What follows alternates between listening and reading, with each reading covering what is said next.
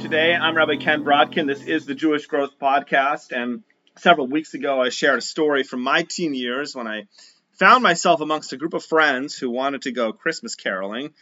We all have uncomfortable moments as Jews living in a Christian culture, but then there's something that takes it to a whole new level, and that is Christians trying to convert us. Now, this happens most often with the deceitful group that is known as Jews for Jesus. I first learned about this group as a yeshiva student in my early 20s, and I used to listen to tapes from Rabbi Tovia Singer discussing the issue. And at the time, I never thought that I would interact with, much less dine with, Jews for Jay in my own living room. Then I became a community rabbi. As rabbis, we meet all sorts of people. When Michael and Summer Dawson first showed up to Kesser Israel in Portland, Oregon, the fact that they were a bit nonconformist didn't bother me. I met them at a community Hanukkah party and hosted them for a Shabbat meal. And Michael seemed like a regular guy. He homeschooled his kids, which showed some independent spirit for sure. Summer was quiet. She didn't strike me as ethnically Jewish, but of course, I worked with my fair share of folks from a non-Jewish background, so there was really nothing out of the ordinary there. And then people started to notice that the Dawsons were doing strange things. What kind of strange things? We'll get back to that, but first, I have a few words to say about Isaiah 53. You see, I was fascinated with Tovia Singer not so much because I cared about Jews for Jay specifically. As far as I was concerned, I would never meet a Jew for Jay in my life. What I loved about Rabbi Singer was that he exposed me to fascinating parts of Tanakh that I never heard of, like Isaiah 53. Now, Christian missionaries present Isaiah 53 as a proof that Jesus is the Messiah. Of course, nothing could be farther from the truth. They read Jesus into this 12-verse passage about a suffering servant who bears the sins of others and submits himself to executioners. There are verses that sound eerily familiar to those who recognize Christian theology. Listen to the words of the prophet. He was despised and isolated from men as from one whom we would hide our faces. He was despised and we had no regards for him. Achen chayenuhu nasa, but in truth it was our ills that he bore, makovenu savalam, and our pains that he carried. The prophet continues, he was pained because of our rebellious sins and oppressed through our iniquities. The chastisement upon him was for our benefit, and through his wounds we were healed. Hashem ifkia bo esavon kulanu. God inflicted upon him the iniquity of us all. Is this starting to sound familiar? Now, according to Christianity, the passage is talking about you-know-who bearing the sins of mankind. Christians, of course, are not bothered by the fact that Isaiah lived long before Jesus, and nor are the Jewish people bothered by the fact that this is a futuristic prophecy.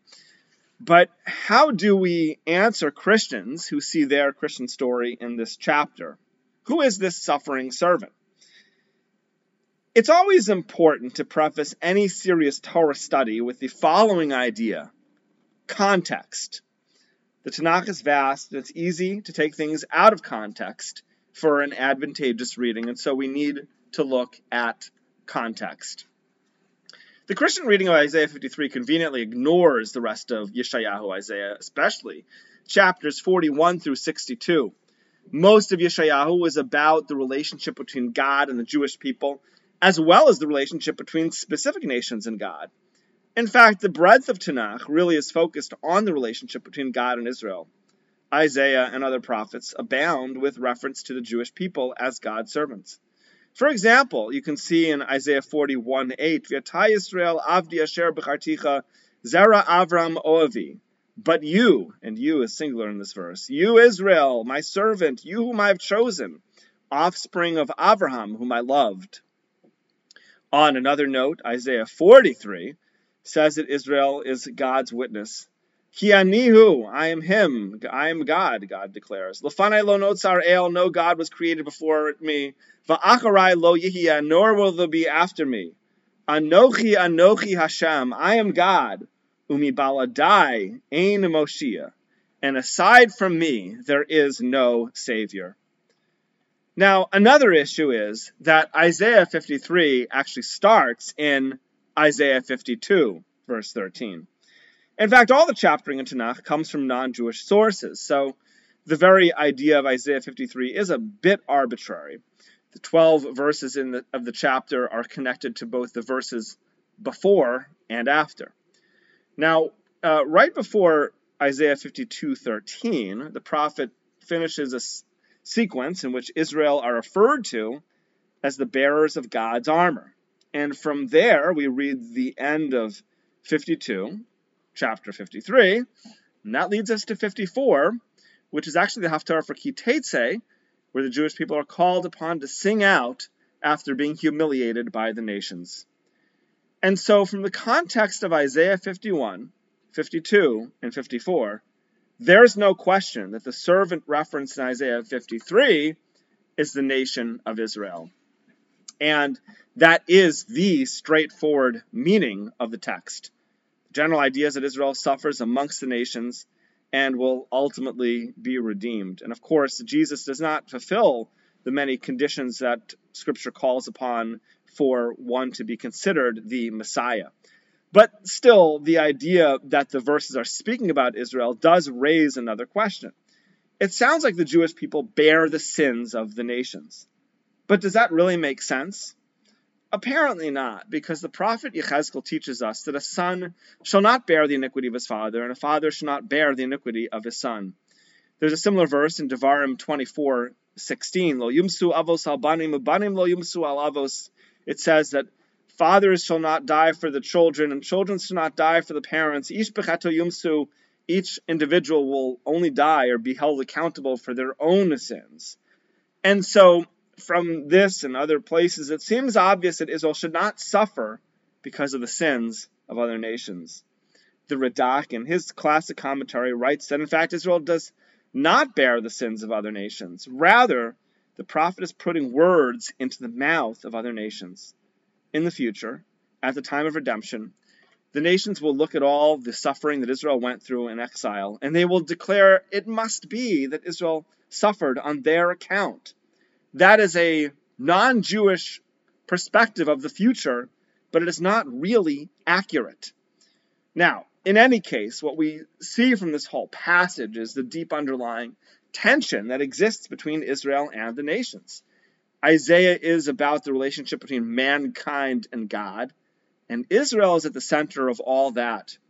And eventually, in the future, through the Jewish people, knowledge of God will cover the earth, kamayim liam mechasim, like waters cover the seabed. The scriptures are a revelation of morality, and they weigh heavily on the nations. But the non-Jews interpret scripture in opposition to the truth that the Jewish people are the servant of God, that the Almighty takes pride in. A faithful reading of scripture will handily show that the servant of God is Israel and no one else. But this exercise also teaches us something important, and that is the centrality of Torah learning. As Jews, we need to know who we are and what our great classics actually say, if we don't want to be shaken by our adversaries. And that brings me back to Michael and Summer Dawson, who were in our community for a short while, about 6 months in Portland.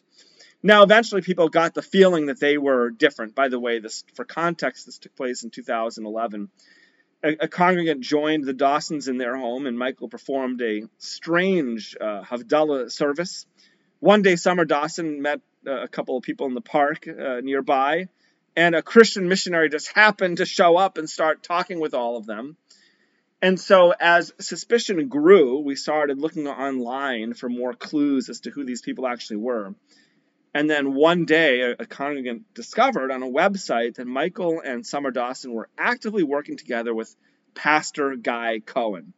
Now, Guy Cohen, as you might have guessed, is a Messianic Jew actively seeking converts. I confronted Michael and Summer, and I asked them a few questions. Specifically, I asked them if they categorically reject Jesus, which is appropriate for every Jew. Michael's answer, quote, "We do not reject Yeshua, the Jewish Messiah. We have no doubts about his identity." My response, I have no doubts that your relationship with our congregation is finished. Now, sadly, Michael and Summer continued with their deceptions in other communities. Think about how treacherous this is. Lie about who you are so that you can infiltrate and bring people to the supposed truth. I learned a lot going through this situation with the Dawsons. It's important to get to know people coming into the community by asking questions and listening really carefully to their answers. But another lesson for every Jew from this is the importance of learning Torah. Sometimes we might feel intimidated by great books like Isaiah, Yeshayahu, or other passages. People might feel threatened by this idea that the Christians, quote, know the Torah.